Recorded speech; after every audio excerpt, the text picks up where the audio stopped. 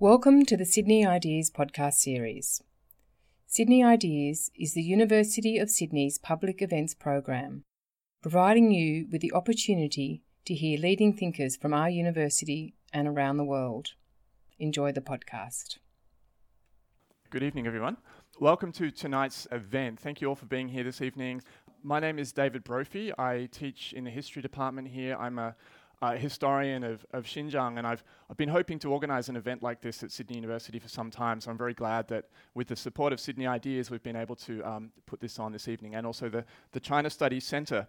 I want to first acknowledge that we're meeting here tonight on the land of the Gadigal people of Eora Nation, land on which Indigenous sovereignty was never ceded.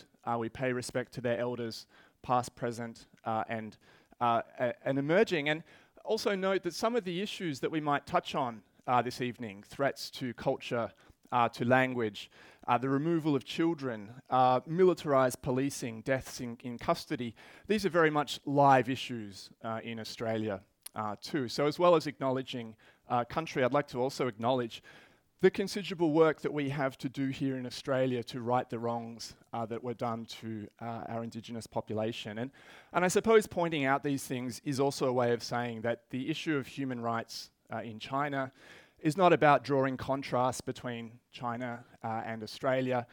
This is one dimension of a common global issue of discriminatory treatment of ethnic and religious minorities, the extrajudicial deprivation of liberties. Let me also emphasize, of course, that our interest here is with the actions of the Chinese state and not the Chinese people. So for about 18 months now, we've known about the existence of a large network of what are officially known as political re-education camps in Xinjiang, this large northwestern region of China, targeting the Uyghurs, but also Kazakhs and other Muslim minorities. These minorities in total make up about 60% of the population of this region, Chinese population now sitting around 40%. Estimates are difficult, but we think hundreds of thousands, possibly up to 1 million, some would say even more people have found themselves interned in these camps. And these camps are but the most eye-catching element of a whole new set of repressive policies that have been introduced in Xinjiang by a new party secretary who came to Xinjiang from Tibet in 2016. And that's one of the reasons why we're including Tibet in the conversation this evening. There's various dimensions to the official rhetoric around these policies. Initially, these were seen as an extension of the party's campaign against what they call religious extremism, as sort of a de-radicalization measure. And we should acknowledge the intermittent terrorist incidents that have occurred in the period preceding this policy. We've also seen within the party and among the elite an attack on people who are identified as so-called two-faced people who are regarded as insufficiently zealous in their prosecution of the party's goals.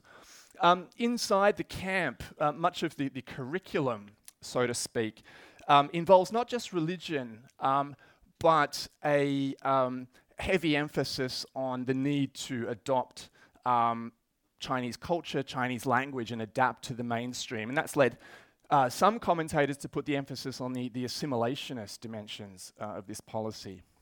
And then finally, from the middle of last year onwards, China started to mount a public defense of these camps as an exercise in vocational training. One thing that's constrained discussion of this issue is that the fact that on-the-ground reporting in this region is all but impossible. People have had to rely on things like satellite imagery, scouring the internet for official information. There's very few people that have come out of these camps, mostly foreign citizens. And it has been reported, in fact, that there were 3 Australian citizens among them, although we haven't heard any testimony from them since they came back. There's been a handful so far of reported deaths inside the camps. There is testimony involving things like physical torture and so on, but there is very little that's verifiable in that respect. Clearly, though, what we do know is enough to say that this represents a denial of freedoms on a massive scale. China has been criticized at the various UN bodies, but so far there's been little sign of changing course on this. It's received attention from some quite prominent political voices in the United States. And Uyghurs themselves have been much more active in the diaspora than we've seen in the past in demonstrations, lobbying and social media and so on. And of course, one of the issues we might discuss tonight is what an effective response to this from here in Australia might look like. So of course, I think we're all aware that this is a sensitive issue. This is an issue that is a personal one, I'm sure, for some people in the audience. You'll all be approaching this from different directions, and we welcome contributions from all of those different viewpoints. We're very fortunate that Sydney University is a place where we can have discussions like this, and I'm confident that everyone can engage in this in a respectful way. So just to talk about the format, we're going to have some brief introductory remarks from our speakers now, and then we'll sit down here and have a conversation among ourselves for about 20 minutes or so. And then the remaining time, I'm hoping up to half an hour or maybe more, will be for questions and comments from the floor. So let me now move to introducing the panelists for this evening. First up, we have Erkin Siddiq. Erkin Siddiq is joining us from the United States. He's an optical engineer at NASA. He's a member of its Jet Propulsion Laboratory, and I think we can say a prominent intellectual within the Uyghur diaspora, and he's obviously in a position to provide a viewpoint on this situation from within the Uyghur community. Second, we have David Atwill, who's visiting thanks to the China Studies Center. He's from Penn State University in the US. He's a historian of China with a focus on its Muslim regions. His most recent book actually is a book about the Islamic community in Tibet. And so his comments, I think, will focus on where this issue fits within the wider story about ethnic and religious policy in China. And then finally, we have Ruth Gamble from La Trobe University. She's a scholar of the history and the language and literature of Tibet. She has a new book out just last year, which is entitled Reincarnation in Tibetan Buddhism. And her current research focus deals very heavily with waterways and environmental issues. So we'll be asking her to provide some comparative dimensions to this issue. Okay, so I'm going to now ask the speakers to come up one by one and kick things off with their introductory remarks. Thanks.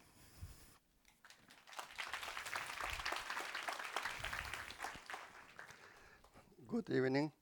My name is Erkin Siddiq. I was born in Aksu city of Xinjiang Uyghur Autonomous Region. I was born there and grew up there. I finished my elementary school and middle school, high school there, and finished my college in Urumqi at Xinjiang University. I finished all of my schools in Uyghur language medium, and now all those schools are gone. The recent news is you can even talk to each other on the street in using Uyghur language. It was completely banned. I want to start from my personal story a little bit. I have a sister and the two brothers still live back home. And I haven't talked to them for more than 2 years.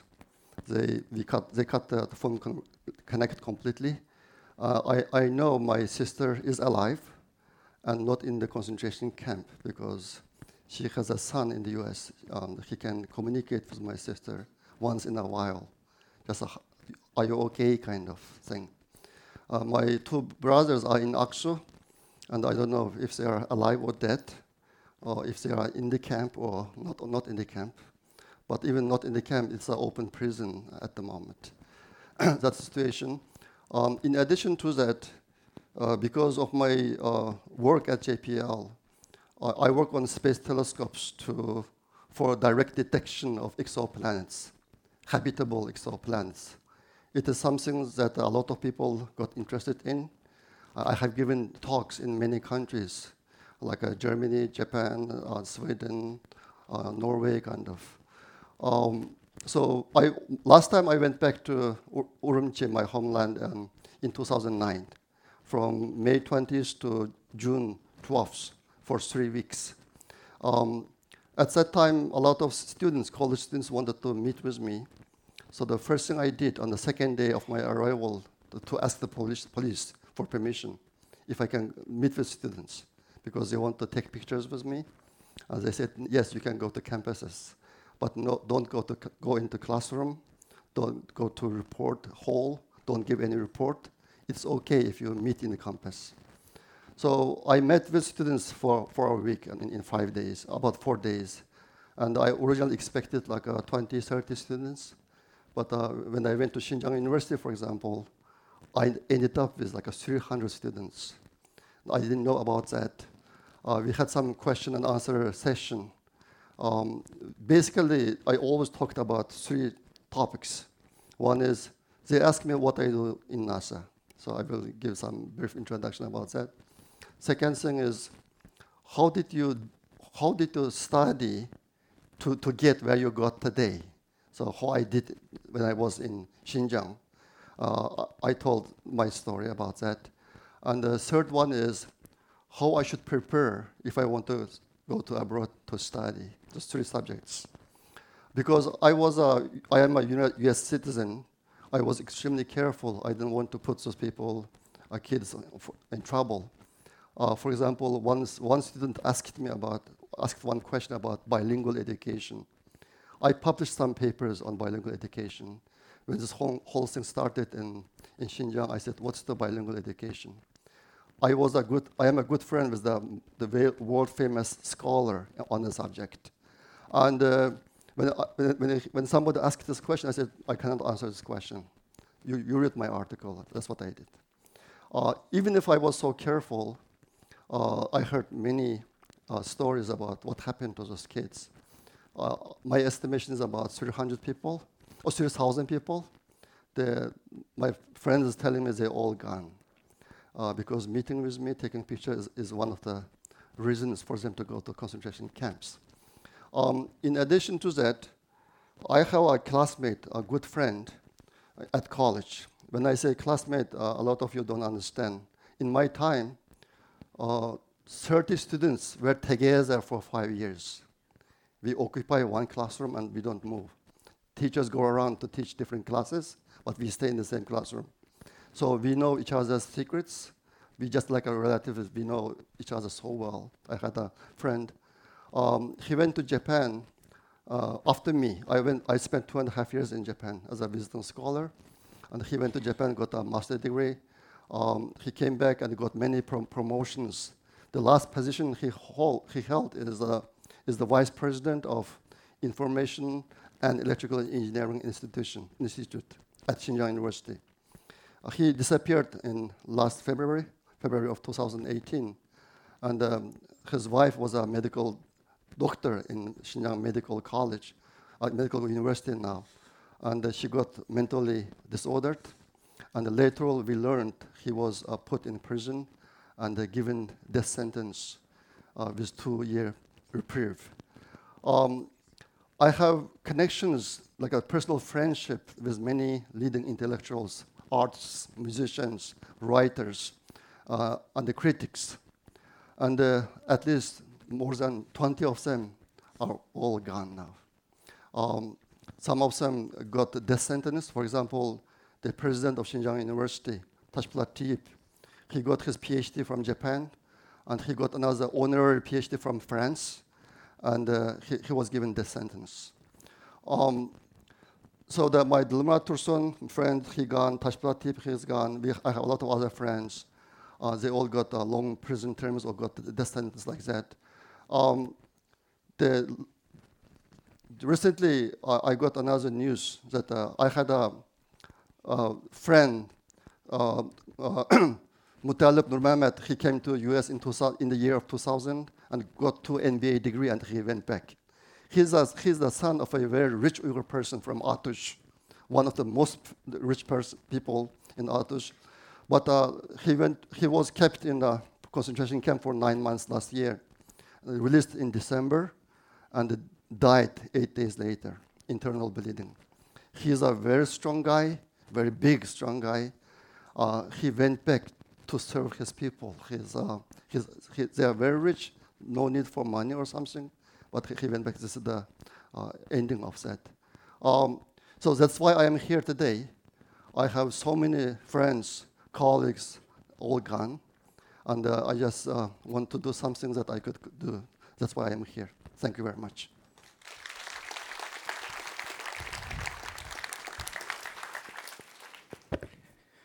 Thank you, Dr. Siddiq, for such vivid examples of the events that are occurring in Xinjiang.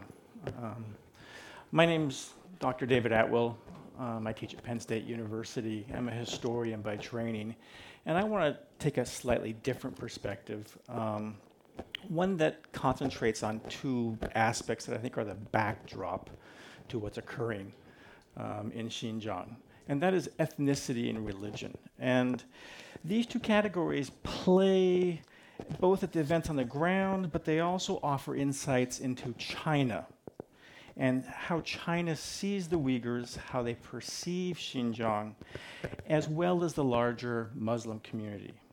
The internal logic behind their actions, their policies, and the goals of the Chinese government.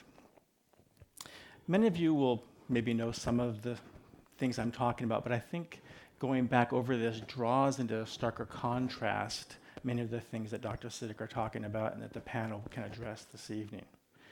But let me start with something very concrete, the PRC Constitution, because I think we have to understand kind of how ethnicity and religion sits in Chinese law. And the PRC Constitution addresses both these issues very concretely. In Chapter 1, Article 4, it addresses ethnicity, and it says, all ethnic groups, Minzu, in the People's Republic of China are equal. The state protects the lawful rights and interests of the minority nationalities and upholds and develops a relationship of equality and unity and mutual assistance among all of China's Minzu. Many of you will know that China's population today is about 1.4 billion people. Of that, 92% are Han Chinese. Okay, so the vast majority are just one single ethnic group. In all, China has 56 ethnic groups. So 8% of the population is spread out over 55 other ethnic groups. In the eyes of the state, every Chinese citizen has an ethnic identity. It's on your identity card. And so regardless of your ethnicity, in the eyes of the state, you remain a citizen of China. Now, the state also has ideas about religion.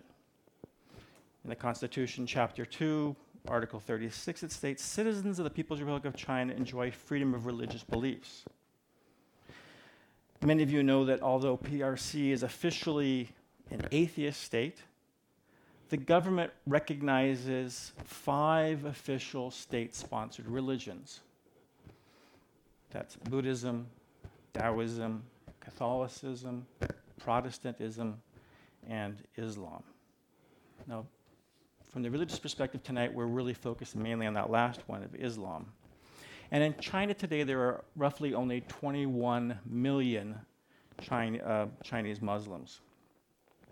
Now, if we take these two categories and kind of think of it as a Venn diagram, there's only a very small sliver then of all of these 56 ethnic groups that are practicing Muslims.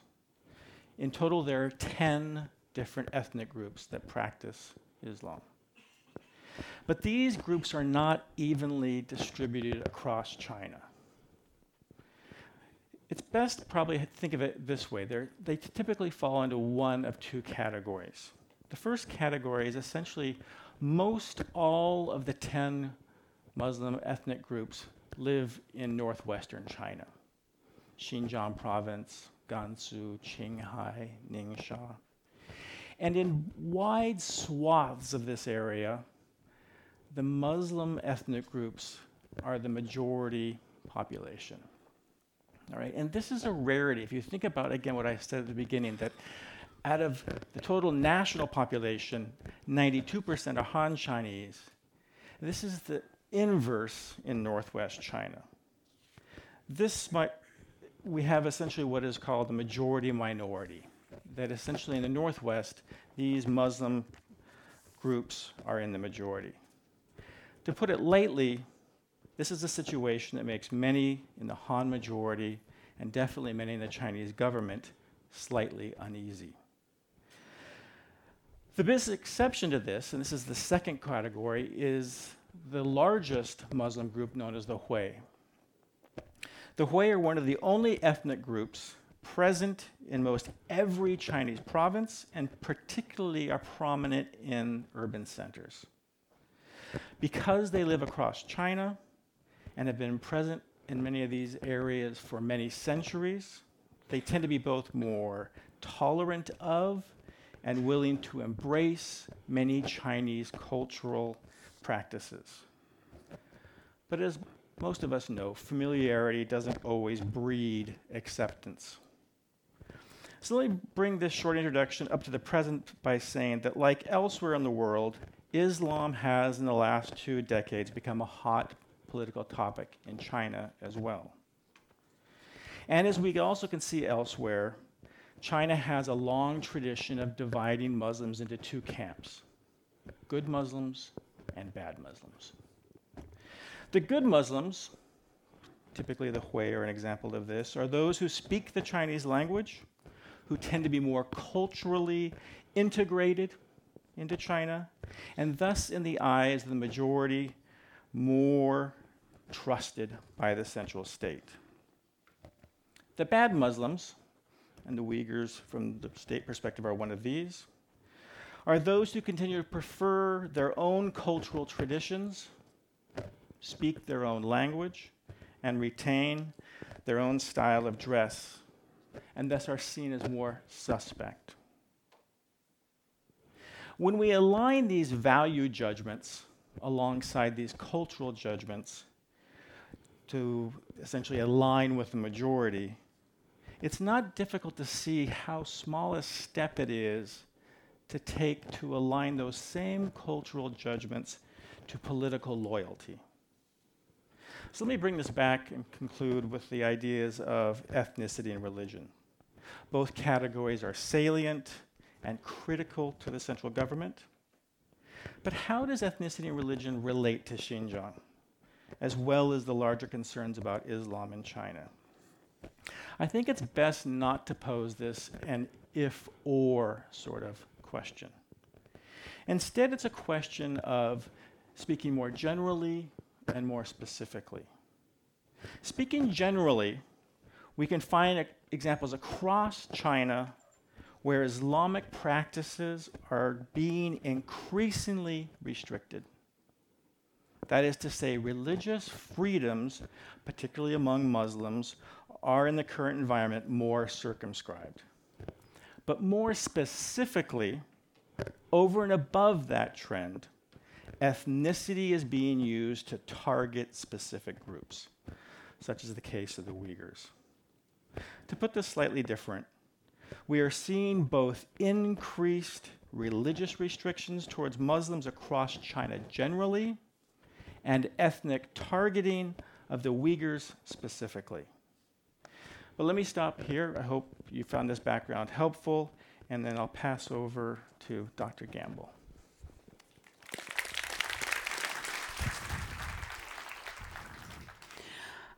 So, as opposed to talking about people, I'm going to start by talking about space. Not your type of space, ground space. So I've been thinking a lot about maps lately and how maps influence the way we look at the world. And it kept striking me when David was talking that when we think of China, it's usually as one unit, which is a little bit wonky, but it looks like a unit, and it looks like it's always been like that, and it's always flat, which when you're working on Tibet is a bit of a problem. Right? So when we think about that map of China, there is this idea there's 90% of the Chinese population is Han Chinese, the majority population, but they all tend to live on one side, on the eastern side. And you have these big spaces in the west of Xinjiang, Tibet, and Inner Mongolia that are much less occupied. There's much less people there, but it's where the majority of the minorities live. And the other thing about these maps is that they don't give you a sense of the distinct ecological systems, the distinct environments in which these peoples live. Right, so the Uyghur people are have been traditionally connected to Central Asia through the Silk Road and through the caravans that worked along those steppe plains. And the Tibetans have been just south of there, but they live in a completely different environment. The Tibetan plateau acts as if it's an island in the sky in a lot of ways. To go up to the plateau from anywhere else in the Asian continent, you're going up a couple of kilometers, usually up. So you're creating a very different space in which things happen. So the Uyghurs and the Tibetans have lived right next to each other and had fairly little to do with each other over the past couple of millennia. Right, so this thinking about how this space works in China, I think, is really important to understanding it, as well as the constructs of the state and how that works with what we've both been talking about. We've been talking about religion and ethnicity. I don't know how much everybody knows about Tibet. It tends to come up in movies every time someone wants to say something spiritual, or some movie star has fallen in love with the Dalai Lama. But it tends not, it falls in and out of the radar depending on popular culture. I've been watching the Tibetan, I've been working with Tibetan language and culture and everything now for too long, because it's making me old. But over that time, I've seen the interest in it wane and rise. So just to give you a bit of brief history about how that map came about, not just in terms of space, but also in terms of temporally in time, there was the idea of China as a border with all of these different ethnicities in it. It was much more fuzzy even 100 years ago. But then with the founding of the People's Republic of China, the people who founded that republic, who decided on its borders, included areas like Tibet and Xinjiang. And then that meant that the people within those lands became minorities in their own lands within a very short period of time. And Tibet was a bit of a different issue had a bit of a different circumstances to Xinjiang, because the majority religion in Tibet has been for the past 1,500 years, is Buddhism. And it seems that the greater Chinese population and later the Chinese state has an idea that Buddhism is something that is more has more of an affinity to Chinese culture. It's seen as something that is not necessarily completely other to Chinese culture. So when the Chinese took control of the Tibetan plateau in the early 1950s, they started working with the local Tibet Buddhist leaders to try and figure out some kind of compromise. And at that stage, the young Dalai Lama, who was very young, was really excited about working with the communists. But then things fell apart in between 1951 and 1959. The situation degraded between them, and in 1959, the Dalai Lama fled into exile in India, along with about 100,000 other Tibetans. And when they moved down into India, there was also this interesting dynamic that's a bit different to the Uyghurs, in that they were moving into areas of the Himalaya outside the People's Republic of China that have a lot of affinity with them. There's countries in the Himalaya, still independent countries, that are practicing Tibetan Buddhists, that speak Tibetic languages, and there was a lot of affinity, and they had a lot of support from the non-Tibetan Tibetan Buddhists, if that makes sense.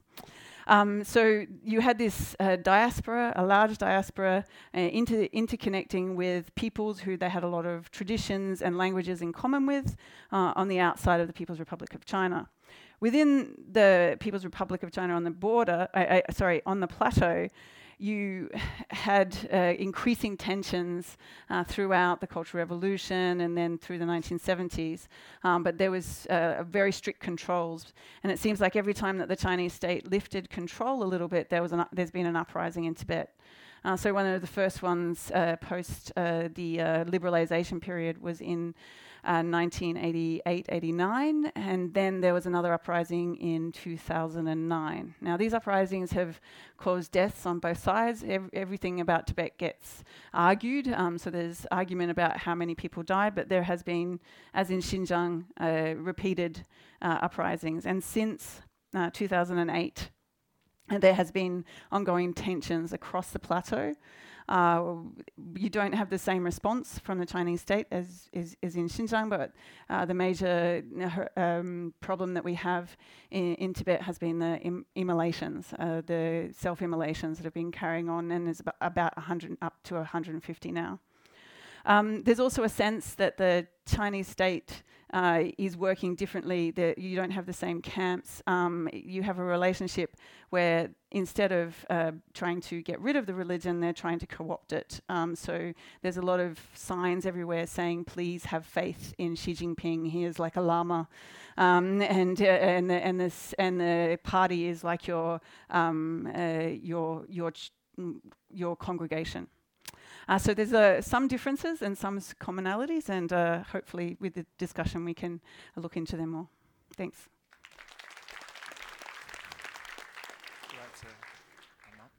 Thanks. Thanks to all of our speakers for kicking things off with that introduction.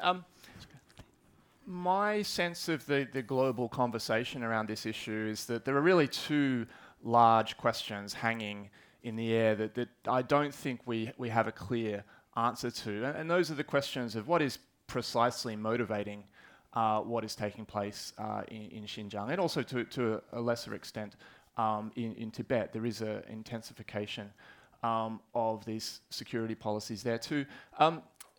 We don't have any insight into the internal deliberations within the Chinese government or the Chinese Communist Party that has brought us to this point. So there's various different lenses through which to look at this. Obviously, we have the ostensible justification in terms of terrorism. Some people have tried to connect this to foreign policy priorities in Central Asia. For example, the Belt and Road Initiative is sometimes brought up in this space. There's also been a discussion of where this sits in relation to policy debates, theoretical policy debates that have happened in the last 5 years or so in China regarding the status of ethnicity within the constitution and this system of ethnic categories or minzu. There has been some debate about tinkering with that and creating a system that would allow for greater interaction and I guess assimilation between these different groups. So is it being driven by a sort of a theoretical shift in the party's thinking? These are all questions, and it does bear then on how we imagine this situation playing out.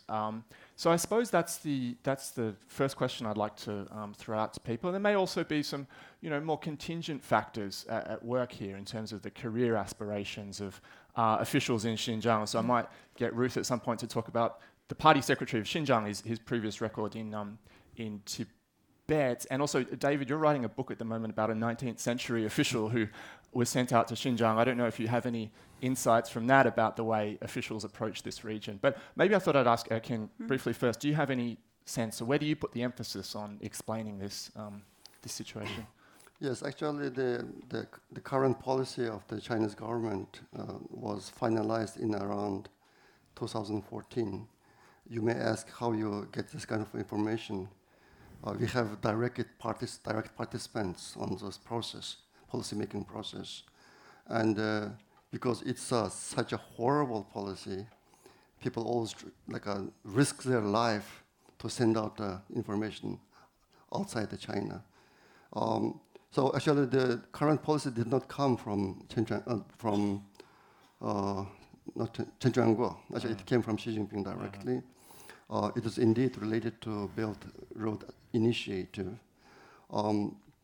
China has been trying very hard to do two things. One is development, one is stability in Xinjiang. So this year it will be like 70 years since the Communist Chinese occupation. But they were not successful. So they were determined this time to solve this problem. And it became very urgent in terms of the Road Belt Initiative, because there are two major routes to Central Asia and the Middle East. One passes through Xinjiang, another one starts from Xinjiang to Gwadar port of Pakistan. So to be successful in this project, they have to have a stability in Xinjiang. And so this is the whole picture that shows up in their policy. it came from the central government, not from Xinjiang. You know, China has a very strong hierarchy. The one person in Xinjiang cannot make a big policy decision. Actually, today David mentioned a little bit about the religious situation. It's like becoming more and more restrictive. Actually, it's not. It's completely gone. The religion, the Islam, is not allowed in any level at the moment. And the people talk about the different aspects, like a cultural genocide or ethnic or physical genocide or something else. Actually, if you look at the whole thing that's happening right now, it's many-dimensional. These two only are the two dimensions of the many-dimensional aspect of it. The final solution, final results they are expecting to achieve, eradicate the Uyghur race. That's the whole picture that I see. Of course, I have a lot of images, information. If you ask if I can confirm it by a very solid source, I can't because the Chinese government keeps a lot of this kind of information as a top state secret. The people can lose their life for it. Okay, thanks. I completely respect your perspective on this situation, but I do want us to be careful that we could stick to what is verifiable at this point. And there's certainly a lot of talk around this issue that is extremely troubling, but we're not yet able to confirm everything that we're hearing about this. Do you guys want to jump in on this question of sort of the origins of this and what is the key sort of driving factor? Do you have any thoughts on this? Yeah. I just have one thought, and I think there has been a general policy against religion generally, but Islam in particular. And it seems that the Chinese government has been taking distinctive steps to adopt a far more secular position that didn't exist even just a few years ago. And one example I think that really portrays this is this pan-halal movement. And so the state used to participate in registering and monitoring halal production of food so that food was labeled as halal. And in just this past year, the state has deliberately stepped back and decided not to oversee this process and facilitate this process in order to maintain a secular state. So it seems like we're really seeing a pivot away from that kind of constitutional right towards religious freedom, or at least state involvement in that in very real ways, inside and outside of Xinjiang. Yeah. Did you want me to talk about the man that moved from? If you have anything to well, say about him, something struck me when you were saying yeah. it. It's a very different approach that you're getting in Tibet because there isn't a very strong case being made against Tibetan Buddhism per se, and there's actually a lot of interest in personal practice of Buddhism in China more generally. So you get a lot of very rich people who have their own private lamas, and best-selling books about finding inner peace and so on. So there's kind of a more commercial version of it, but there is a lot of resistance to having any kind of organization, any of religion. So it's very hard to become a monk or a nun and to be able to stay a monk or a nun in an organized way. And I would say that when before about 10 years ago, there was a big program which actually led to the 2008 uprising, which was to re-educate monks and nuns within monasteries as opposed to other centres. So that was one of the main causes that people were giving for the 2008 uprising, that they were being asked to be re-educated. So it does seem to be there's like a different practice, and there's it's about more religion in this case than ethnicity, and a different approach to some religions as opposed to others. I mean, that's what it seems like, but yeah. Thank you. I said that there were two difficult questions.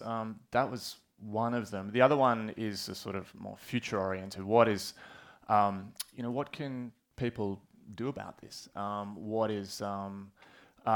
are the prospects of any change from within China, or some productive activity outside China. I said that there has been a concerted effort by sections of the Uyghur diaspora to be much more public around this. There's if any of you are on social media, there's been a campaign that got going about a week ago. It's hashtag #MeTooUyghur. Came out from the case, you might have seen the news about, it was initially, a rumour went around that a famous musician from Xinjiang, a dutar player, had died in an internment camp. Now that was actually subsequently refuted by the Chinese authorities. They released a video of this, but that then sparked a lot of Uyghurs to have the confidence to come out and say, well, if you show a video of him, why don't you show a video of my relatives too? So you'll find a lot of personal testimony if you check that hashtag. Erkin, can you say a bit more about how the Uyghurs are responding to this? Are there any sort of models that you draw on in this sort of activity? And this is possibly there might be a very simple answer to this question, but I'm going to ask it. I mean, what sort of dialogue is there around this issue with Chinese people? Not necessarily inside China, but outside China. Yes. Could you comment on that too? Yes, we are constantly looking for ways to do our campaign effectively, especially because everybody abroad, Uyghur diaspora, all affected. I get letters from very different people, like kids, like the college students who came to abroad to study. Suddenly their source of finance gone. They don't have money anymore. So to pay school. So they are in chaos to find a way to live. They cannot go back. The going back means they will disappear at the airport. It happened a lot. I have another girl, for example. His dad got in, and she got a letter from her mom, the message, the WeChat message, and she said, "My dear daughter, please forget me and your dad, the existence of me and your dad. Just have a good life, never come back." That girl almost became mentally disordered. She like a daughter to me because I was a good friend with her father. He's a writer, published more than 20 books, professional writer, and he got into prison. So we have this kind of tragic stories from anybody you can talk abroad, everybody. Sure. So because we don't know what else we can do, so right now we just want to increase the awareness of the international community. If the whole international community can be mobilized and put some pressure on the government, they may be able to stop the Chinese government from what they are doing right now. That's the major step we are taking. Yeah. Ruth, I thought I might throw this to you because, I mean, in the West, certainly the Tibet issue has had a much higher profile than the Xinjiang case, the Uyghur case. I mean, going back to the 1990s, this was quite a hot button issue. We had, Hollywood got involved. The Dalai Lama met with a couple of US presidents. And there has been a concerted Free Tibet campaign that, exists in various forms. I mean, do you think there are do you have a balance sheet in your head about all that work and, things that might have contributed to improving the situation in Tibet, things that didn't work? That type of question is because in a sense, I mean, we are, going through some of the similar, sure. There's a bill before the US Congress right now that has a lot of the same elements, setting up a special coordinator for Xinjiang, just as they have one for Tibet. So they're copying a lot of the same techniques. I mean, what? It's really complicated. It's so it seems like there's I don't know. This may be I hope it's not too controversial, but a different perspective. It seems to me that there's two different ways that you can approach things that are happening within the People's Republic of China. You can do it in a kind of negative way, pointing out the things that are happening and asking people to stop. There has to be an enormous amount of pressure, which may be happening with the Uyghurs, I'm not sure, for that to actually bear fruit. It has to, you can't, the West hasn't been great at listening to people from the other parts of the world for the past few hundred years. So to then turn around and say, you should do what we say after we've stolen other people's land and done stuff is a bit weird, right? So that negative thing has to be intense in order for it to get through, in order for it to change anything. But there have been I would say, more creative and positive responses that. To make people, because there's two things happening. If people are being their language and their culture and their identity is being lost, then a positive response to that is to encourage it, to make sure that people speak the language of the Uyghur language or the Tibetan language, and they have student programs. I know in New South Wales, I was part of a friend of mine was setting up a schools program to get Tibetan registered as a minority language in New South Wales for high school, and to encourage exchanges with the diaspora communities outside, and to also to encourage education and health practices, and encourage diverse opinions and kind of perform democracy and tolerance in communities outside of the People's Republic of China seems to be a much more positive way of doing it. And those things you can see keep having fruit. Yeah, keep bearing fruit. David, you're visiting from the US. Do you have any sense of where the discussion is heading in the US around this, or any other ideas you might have about, what a sort of an effective form of solidarity might look like in this situation? Just thinking about the American president doesn't have much of an attention span, he tends to lean towards authoritarian states of North Korea and elsewhere. So I'm not sure that the United States is going to be taking the lead on this one. Right. One other issue I just wanted to put on the table, because this is a huge issue in Australian politics, of course. This is a refugee question. It's a little-known dimension of the refugee crisis in Asia. That, there are Uyghur refugees now floating around in very vulnerable situation in countries of Southeast Asia and so on. I don't think there's many new refugees coming out at the moment, but there are still people there. Erkin, this is something that I think an Australian audience might be interested in hearing about. Can you say a bit about the refugee problem that people face trying to find refuge if they're getting out of Xinjiang? Yes, several countries in Europe made a decision not to return Uyghurs back home because basically they will get disappeared if they go back. There are three countries that are Uyghur refugee issues. One is the Saudi Arabia. There are about 30,000 Uyghurs. They are stateless. They don't have a passport, anything. And about 10,000+ in Egypt. They are in great danger at the moment because they returned some, and they all disappeared. So once they returned it, you cannot find them again. And another big one is Turkey. Turkey also have more than 30,000 Uyghurs. And they are so scared right now, trying to go somewhere else, like Europe and Canada, for example. I have a colleague here, Ahmed Tohti, he's working on that, moving some Uyghurs to Canada, for example, through government, of course. So we have this issue that those people are very in a panic right now, panic state, especially people in Turkey. The Turkish policy is not stable. They're changing constantly depending on the national interest. And we are very worried about that. Yeah. I'll just add, it is really shocking to me in this situation that, in the recent 2 years, there have been cases of Australia actually returning refugees to China as well. It's appalling. There have been cases of we don't know who, Chinese citizens arriving by boat and being sent back, So in that respect, we are not a responsible global actor by any stretch. It might be time to open up the discussion to questions and comments. I do welcome if people just have a comment they'd like to make on this issue. That's fine, but I will ask people to be brief, maybe around about a minute. So we have two microphones. We have Anna and Andy are going to hand around the mics, and we might play it by ear. I might take a few comments and then throw it back to the panel at opportune moments. So this was the first hand that I saw here, this woman here, and maybe the gentleman in the white shirt after. Yep. Good evening. Thank you so much for very interesting subject matter.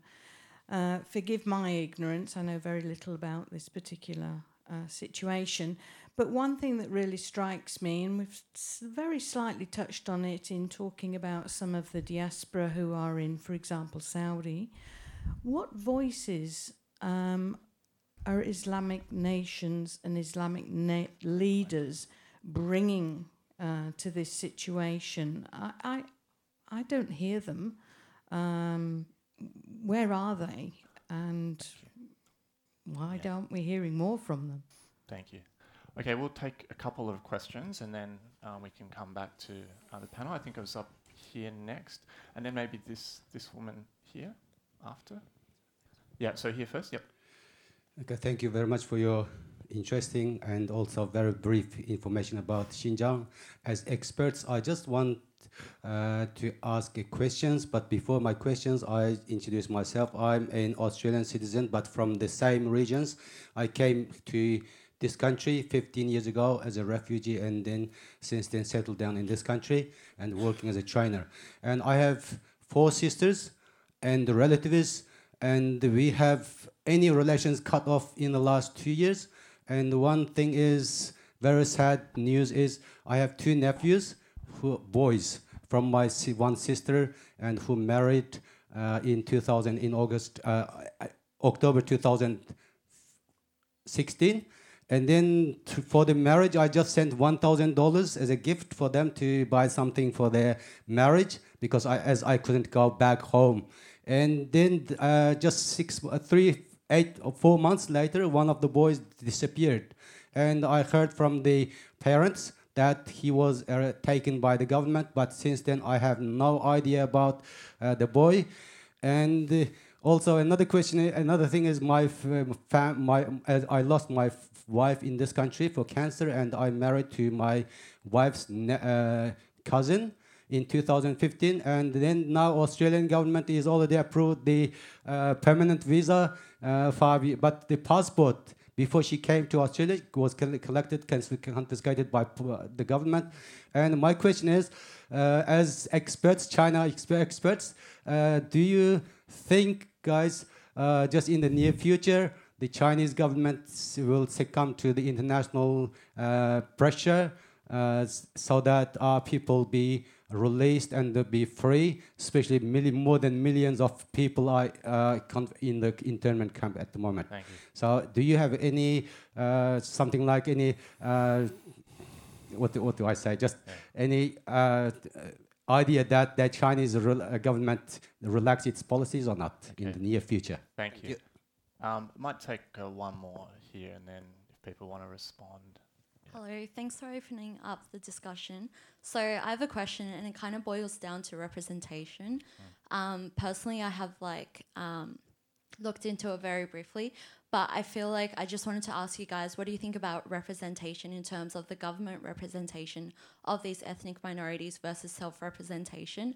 So obviously that's maybe like if there was more self-representation by these ethnic groups, it could have been a different situation leading up to, events conspiring now. But also, what do you think of like the Chinese government kind of, infantilizing like these ethnic minority groups and like bringing like culture, like treating these minority groups as like dancing or like folk, like really like touching base upon like that very cultural aspect, but then like also shedding them in a negative light, you know what I mean? Like, just Definitely. like general thoughts on self-representation and representation by government. I'm sure that's something that everyone has thoughts on. We'll take one more question, and then whichever of these questions you'd like to come back and respond to, we'll ask you to. Yep. Thank you. Hi, my name is Fatima. I'm also from the Uyghur community. My father and my brother, they're also taken to the concentration camp for 2 years. And my father has a lot of complicated health issues. I don't know if he's getting any proper treatment or not. And my brother, I don't really know where he is or which place, which concentration camp he is. My mother and my sister, they're also under house arrest in Kashgar, in East Turkestan or Xinjiang. So I know from the psychological point of view, there is abuse going on, all sorts of abuse. From the psychological point of view, the only way to stop the abuse is that the abuser has to stop the abuse. There is no way that we can, like, as being abused, we can say that stop the abuse and the abuser stops it. So what I really want to say is that what the international community and every countries around the world can do for Uyghurs or Tibetans or all the other people who are suffering from the Communist Party is that really like raise your voice strongly that stop. Because if we say that we are too weak and our voice is just like my voice, very low. So, and do you think that in the near future, as the Mr. Mehmet said, that the China would stop the abuse against the human rights? Thank you. Okay, thanks. So we have some questions about the response from Islamic countries, Islamic leaders. We have this question of prognosis. How do we imagine China responding here? And then this issue about representation. I don't know, David, do you want to? Let me respond to the Islamic countries. Yeah, sure. Yeah, we are religiously, we are Muslims, but we are abandoned by the Islamic world. And ethnically, we are one of the Turkic tribes, and we were abandoned by the Turkic brothers as well. We don't have anybody. There's a reason for that. There are about 4 major reasons. The number one is the economic reason. The China invested a lot of money in the Muslim world and also Turkic world as well. For example, there's a World Islamic League, 57 members of them. For 20 of them, China is the number one trade partner. So there are huge money involved in it. That's why they keep quiet. Second one is all these Muslim countries are dictator countries. They don't have freedom. The citizens don't have freedom. So if they want to expose the Uyghur issue, the people say, how about yourself? You have a human rights issue too. So that's it's a problem for them. Third one is many Muslim countries thinks China is their partner against the West and against the US. So that's why last year, November of last year, there was a UN Human Rights Council meeting evaluating Chinese human rights records. China presented a report. And all the Muslim countries voted for it, the Turkic and the Muslim countries. Only 15 Western countries voted against to it. That's the current situation. There's one more reason. I kind of forgot now. If you think of it, you can come back. Any response to any of the questions from David? Yeah. Well, I was just thinking the other issue that I was thinking about the Tibetan example with the Dalai Lama is that there's without a kind of a central figure for the Uyghur community to go outreach and meet with these foreign governments. I think it also makes it very difficult for Western governments to identify a single voice to react to. Not that the Dalai Lama, achieved a considerable amount with that as well. He does. He hasn't. I mean, he's a lovely man, but he hasn't. It's really complicated. That's why I keep thinking the prognosis. It seems to come and go. Everybody probably knows this. The tensions go up, the tensions go down. The issues come up, the issues go down over time. It probably will go down, but when is a complicated issue. And the other thing about making representations to the West, it doesn't. I just don't know how that works. It'd have to be so much pressure. Did you guys want to take up this question of representation? Because in the historical literature around ethnic minorities, there is a lot of discussion of this kind of cultural framing of non-Chinese peoples. What's the relationship of that stuff to this more kind of hard edge policy stuff? When you said that, I had this memory of I have a dear friend that was in a situation like I am now, and because she was Tibetan, she got to the end, she was asked to sing a song. And I was like, oh my God, I hope no one asked me to sing. But so it was this idea of this singing, dancing people and this representation. And in some ways you get this negotiation with the state where people from the powerful entities, that you'll get people, that's how it's the same in lots of minority groups. That's how they get power. That's how Tibetans always win the Chinese version of Chinese Idol. Some of them have won, and it's a place to have a voice in the national debate. So it's definitely part of it, and you see people negotiating with it. But I don't know. they're not the only people that do this. That's something that happens all around the world. So I don't know how much it plays into other aspects of more hard kind of oppression.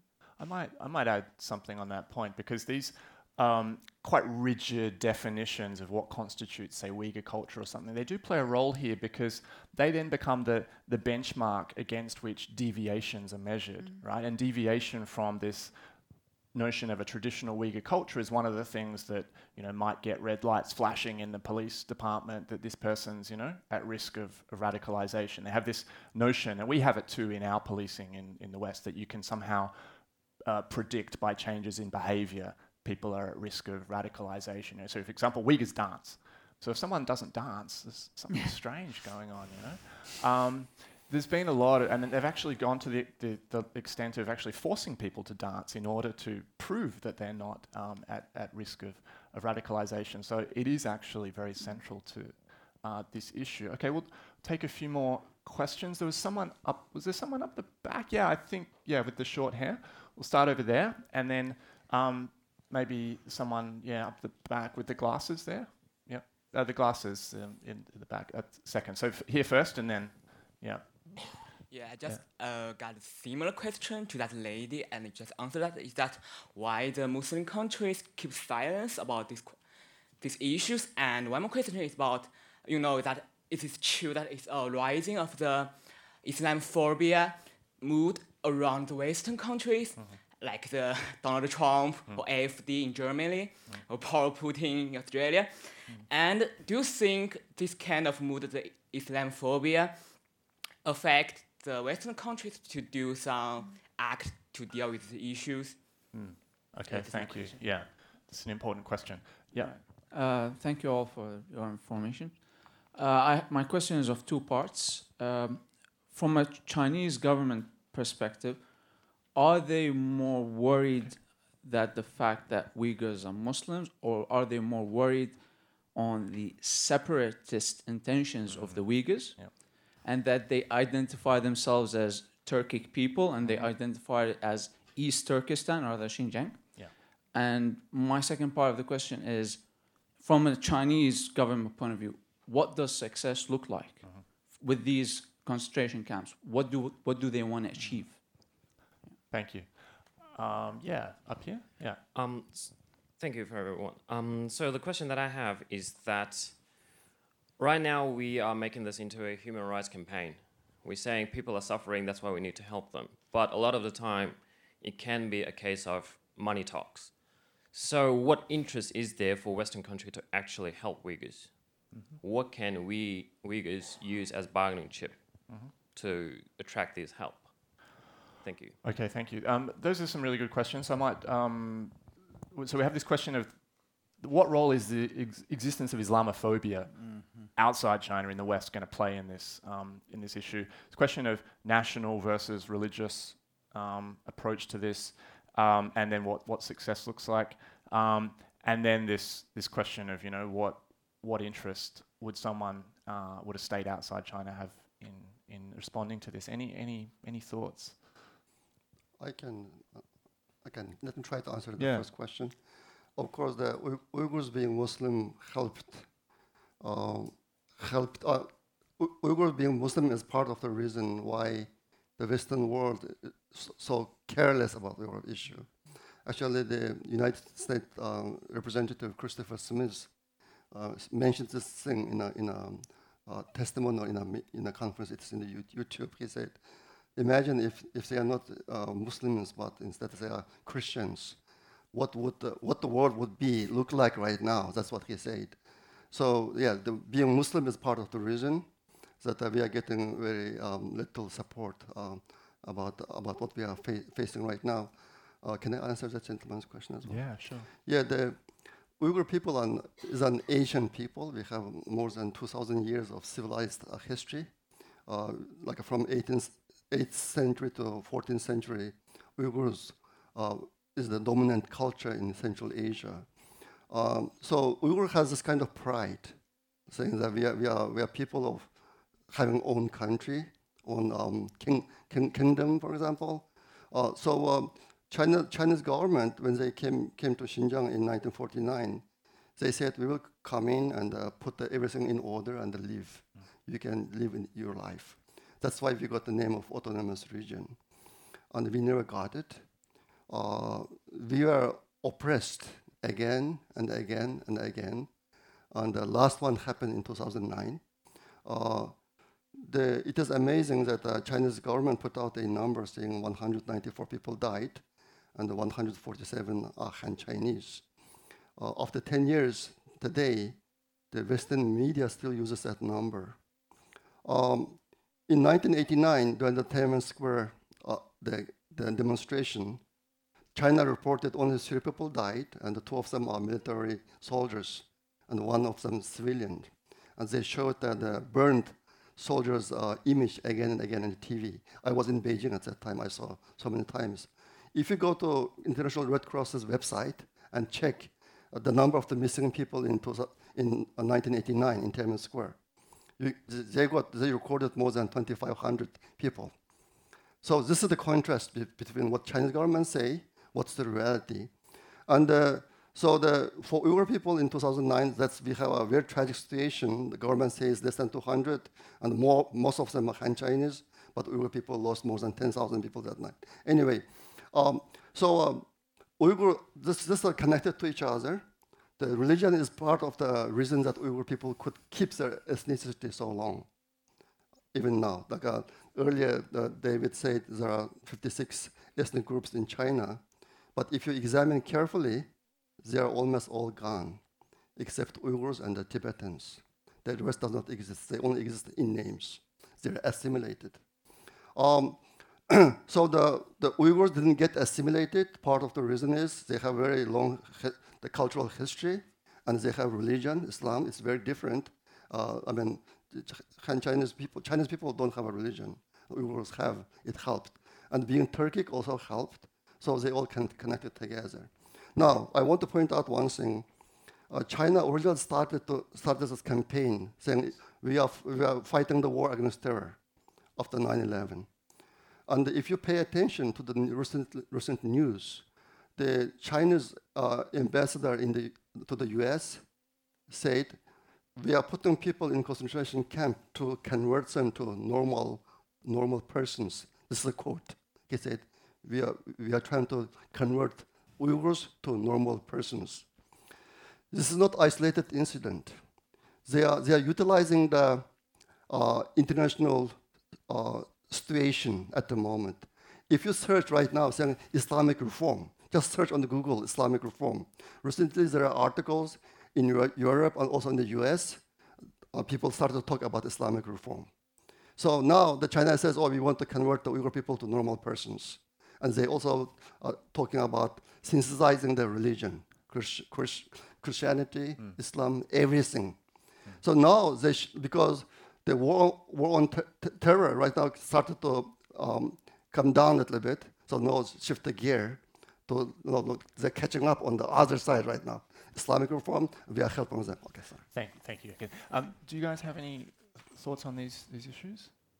Well, I think the question about what does success look like for China is a very good one, and I think you've touched on a lot of that, and I think that it's really one of security, and we're really talking about kind of the central government looking for stability, and their version of stability often and this goes back centuries, well, David, that they want to make the borders look more like the center, and the more that they can impose that and at least superficially make that happen, I think that's what their version of success would look like. Yeah. I might just add on that. The Islamophobia question, it's very clear that China is drawing on a language that is now an international language about radicalization and this connection, this idea that there's a sort of a connection between a particular type of Islamic theology and a propensity for violence, so on. All these things that don't actually stand up to any evidence, but have been adopted in our policing, European, the prevent system in the UK, the America as well. So I think it is a really important issue that needs to be tackled at the same time. We have time probably for a couple more questions. I see a lot of hands come up now. I'll leave it to you guys to choose maybe another 3 questions. Yeah. Thanks. Yeah, please go ahead. Yeah. Thank you. I guess this question is an extension of some of the topics that we're starting to touch on. I just want to know a little bit more about the modes and technologies of control and oppression that are being used here. Like, where did the Chinese government learn them? Was it civil war? Was it border war? Was it straight up policing? And where is that going? Like, what should we expect to see with the way that the government, learns to spread its ideology by force or through softer means and so on? Thank you. Yep, up here. Yeah. Oh, I know you listed the BRI as like one of the political motivations for why they're cracking down in Xinjiang, but I also wanted to know your thoughts on like just maybe like any kind of sinocentrism that plays into this as well.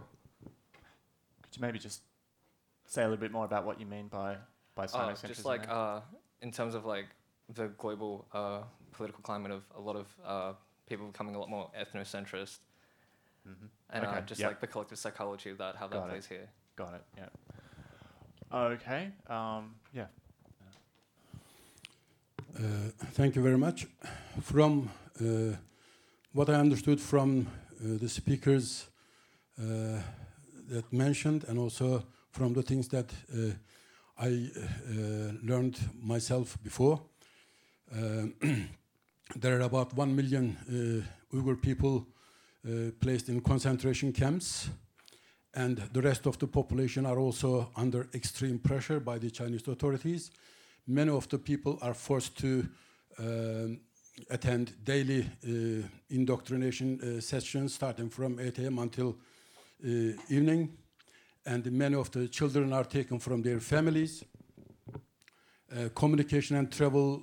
We don't have too much time. Sorry. Okay, just one thing about Turkey, if you don't mind, I want to mention that. Briefly? Yep. Yes, there are a lot of countries who are returning Uyghurs back to China, but Turkey has not done so yet. In 2014, they accepted more than 10,000 people from Malaysia and Thailand. And recently, about 3 months ago, they accepted 11 people who were from Malaysia. And most recently, a famous singer passed away. They said he died. And the Turkish foreign minister officials made a comment saying that against this. And so, in my opinion, Turkey is doing much better compared to other countries, including some Western countries, given their strength level. My question, my question is, how much awareness of this Uyghur issue is known among the Chinese community overseas, and how much those people or some, what is the amount of, whether they are raising their voices against atrocities of the Chinese government for the government to abandon their policies. Thank you. Thank you. Maybe we'll take one more. Yep, up here, thanks. Hi. I was just thinking perhaps one of the most salient difficulties in the Xinjiang issue is the difficulty of integrating Uyghur people into the mainstream Chinese society. I can't imagine indigenous Australians or indigenous Americans in America and Australia not speaking English fluently and not familiar with the popular culture and the institutions and thriving in those societies and having their voices heard. So I think one of the biggest problems in China with the Uyghur minorities is I think in general they don't speak very good Chinese, and they're not very close to the Chinese culture and cause. Okay. Are there any lessons that we can draw from how indigenous people can be can gain better treatment and rights and self-government in the USA and in Australia? I know there's this native title thing in Australia, and to some degree, indigenous Americans have some land, but I can't see in any near future that Uyghur people can have real autonomous regions in China. But are there any other lessons we can draw from the cases in the US and Australia that can be helpful in a positive way in China? Got it. Thank you. Okay, I think that's all we have time for. Thanks. I see a lot of hands, but unfortunately we're going to have to get some final responses from the speakers. So we have the question about the techniques of policing, I suppose, and where they're coming from and where they're developing. Are they spreading elsewhere in China? For example, is this part of a kind of a global tide of ethno-nationalism, I suppose? Is that a useful way to think about this? I think that's, ethnocentrism. And then Chinese community. Chinese community. Any response from the Chinese community? And are there lessons that we can draw from Australia to come up with some positive ideas here? Any thoughts on any of those Lessons from Australia issues? for positive ideas. Okay, try not to snort.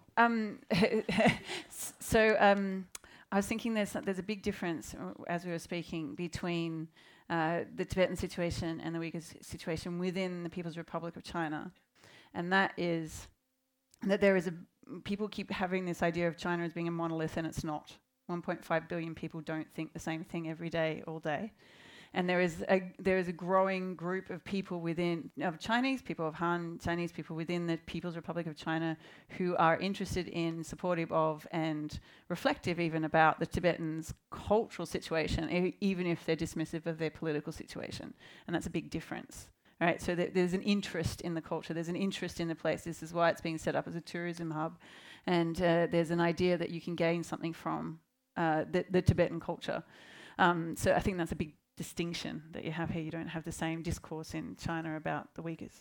And I'd love to say that we were getting something right. Maybe but I doubt it. The thing I keep thinking about with looking at the relationship between the Han Chinese and the in minority groups in Western China is please don't be like us.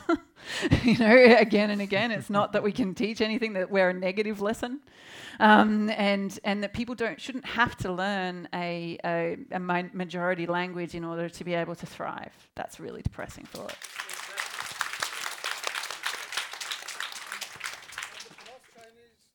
About what the common Chinese people think about the Chinese government's policy towards Uyghurs and other minorities. Recently, BBC published an article about that. The BBC reporters went to Xinjiang and talked to ordinary Han Chinese people, asked them, what do you think about the Chinese government policy? And that report says, most of them said it's good. We are very stable now, and we don't worry about riots or something. The China has a system to control the people. It's called networking isolation. The networking is the networking of the police. Isolation is of the isolation of the population.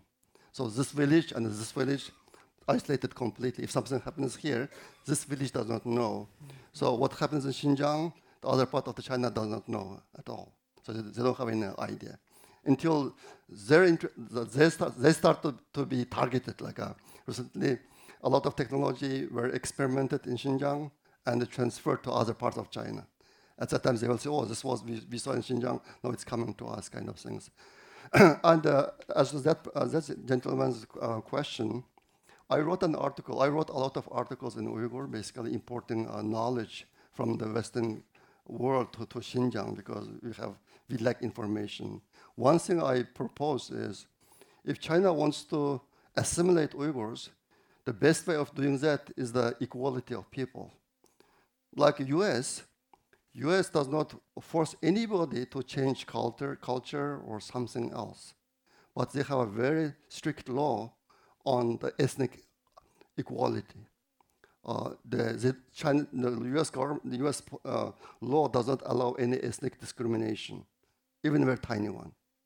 And the Uyghur people, since 1949, have been treated as a second-class citizen, oppressed again and again and again. If you list the things happen in our region during the Cultural Revolution, we didn't have a way to keep our ordinary life. We are losing in each incident so many people, and the Uyghur people didn't have any rights. Look at now. I said I completed all my education in Uyghur language school. English, I learned by myself. My first foreign language is Han Chinese. That's what I learned in college. But right now, even the speaking, two Uyghurs speaking on the street to each other in Uyghur is banned. If you keep doing this kind of things to another people, how you can integrate them into your own society? So like a US, we have if you see one gathering of 100 people, you can find more than 50 ethnicities among them. But we are all one people. We don't have any differences as far as the equality is concerned. Thanks. Yeah, thank you. That's how I get into NASA as well. I'm going to have to end the discussion there. This is a hugely complex issue. It's an issue that is not going to go away, but I'm very glad that tonight we've got the discussion going here at Sydney University, and thank you very much for your participation, and join me in thanking the speakers as well.